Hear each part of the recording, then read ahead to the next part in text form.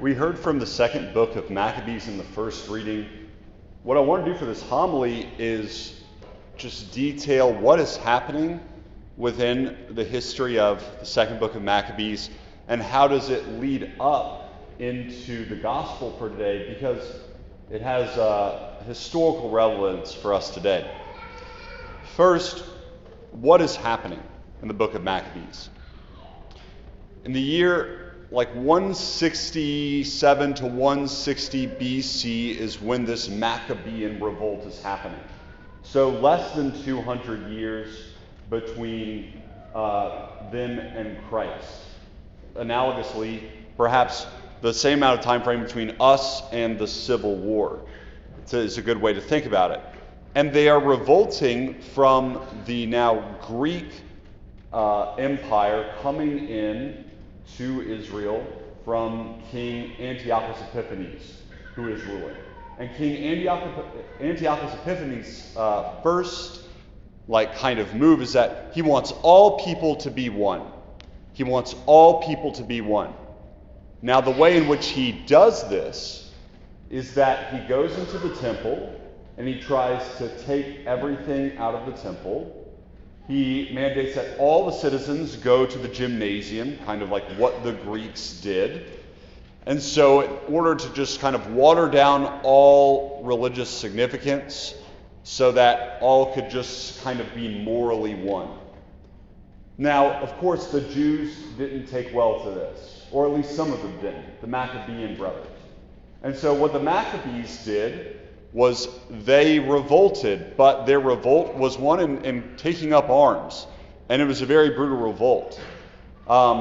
This second book of Maccabees and the first book is not within the Jewish canon as scripture, but it is seen as historically significant. In fact, only after the Maccabean revolt is the festival of Hanukkah instituted. Hanukkah never was a thing. So even though it's not in their canon, in their Bible, it is still read by them very often.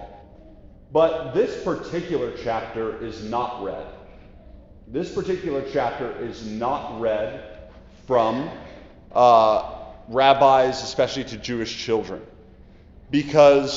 Not only because of its brutality, if you have any time and want to be amazed at what the Word of God really has today, just read 2 Maccabees chapter 7. But because of its Christianity, that one of these brothers, we'll get to why he is being killed, says that after he's killed, after they removed his hands by torture, that he will get his hands back in the next life. It iterates to the resurrection.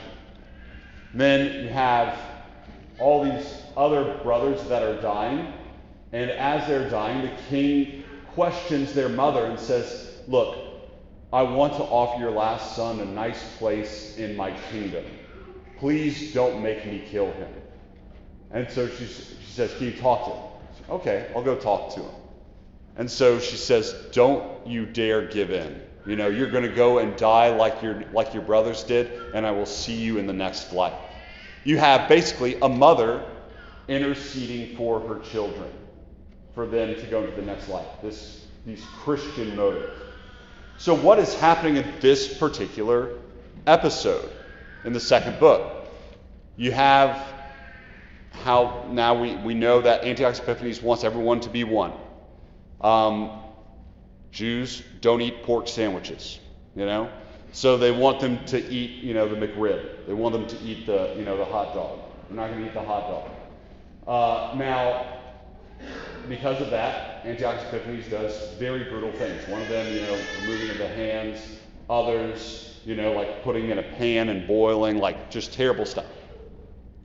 Well, eventually, Antiochus Epiphanes, after this last one, is so jarred after this last son dies that he starts to falter in his reign, and the Maccabees successfully revolt. They successfully revolt. Now the problem is, though they have successfully revolted by their faith in the resurrection from the dead, some of the Maccabees brothers, because they're so powerful, the Israelites say, you know what we're going to do? We're going to appoint you high priest. There's a problem with that. It's that the priesthood was given to the Levitical tribe. And so whenever they're just appointing whoever they want to, they're ripping it from the system that God instituted. They're ripping it from the system that God instituted. Now, so there's this big movement of pride that's happening within Israel. Basically, we can do anything. You see how we kicked the Greek Empire's butts. You know, they were a pretty big deal with Alexander the Great and everything. So we fast forward, and now another empire comes into play. And this is the Roman Empire. You think of the Greek Empire come in forcefully, hey, this is what we're going to do. We're going to take the stuff out of the temple, and we're going to tell you how we're all going to be one. The Roman Empire was much more subtle. The Roman Empire was much more subtle. It was much more of the Romans would come and they'd introduce their culture. They would introduce their way of life. It was pleasant. It was nice. Those cultures would buy in. And as they would buy in, they would then give the Romans authority. And because the Jews had already ripped from the structure of how they were going to govern their people, someone like Herod can go to Pontius Pilate and say, hey, just appoint me king of the Jews, even though he's not the king of the Jews as God would have it. Now, that also means that the Romans are going to be able to appoint religious leaders. Religious leaders who they will give sufficient funds to. Religious leaders who they will make comfortable. And these religious leaders we've heard about in the gospel are the Sadducees. And the Sadducees, being so comfortably fed from the Romans, and here's the dad joke for the day, don't believe in the resurrection. That is why they are sad, you see. So I'm ashamed that I did that. Okay. So they don't believe in the resurrection. They don't believe in the resurrection because they don't have to. They're living so comfortably. And so they see what happens in their history. You know, you believe in the resurrection. You get your hands cut off, right? You die if you push back against certain government. They're just going to try to live the Jewish values within the Roman lifestyle.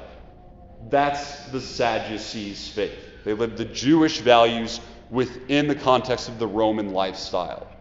And then they don't expand out of that lest there be conflict. So, this kind of soft totalitarianism, rather than the hard totalitarianism of the Greeks, actually leads the Sadducees to voluntarily choose not to believe in the resurrection. And we know that is historically relevant to us today because that is the situation that we are in today. That we kind of let the culture choose for us what to believe, not so much that the government itself has said, hey, you cannot be religiously free, as much as we choose it for ourselves by our own lifestyle and being part of the materialist culture. And so what does Jesus have to say to this? What the Sadducees pose as a question in the gospel is, how is it that marriage works? Basically, how is it that the most sacred institution is going to work in the resurrection? They throw that at Jesus. They attack marriage. Say, well, that can't work in the resurrection because if this woman is married to 7 men, who is she going to be married to in the resurrection? That seems abominable. To that, Jesus says that the children of this age marry and remarry, but those who are deemed worthy to attain to the coming age neither marry nor are given in marriage. They can no longer die, for they are like angels, and they are the children of God. What he's saying here is that, God doesn't wreck marriage in the life to come. That marriage, in fact, is a sign of the life to come. God gives us marriage so that we can know what we will have in the resurrection of the dead. God does not kind of press the delete button on marriage as much as he presses the complete button on it. That is, that we are fully united to him in eternity, as the angels are. And that we neither die in the resurrection as well. The thing is that the Sadducees are the walking dead. They're the walking dead because they walk in their own sinfulness. Because reality has already closed itself in on them. It's closed itself in on the comfortability of their couches, of their nice homes, etc. Because they have nothing to look forward to after death. Their death is certain. They're just waiting for it. But for those who believe in the resurrection of the dead, while it means that they will have to reject the comforts of this world, that they can begin eternal life even now with the hope of life forever, being eternally united to the Father.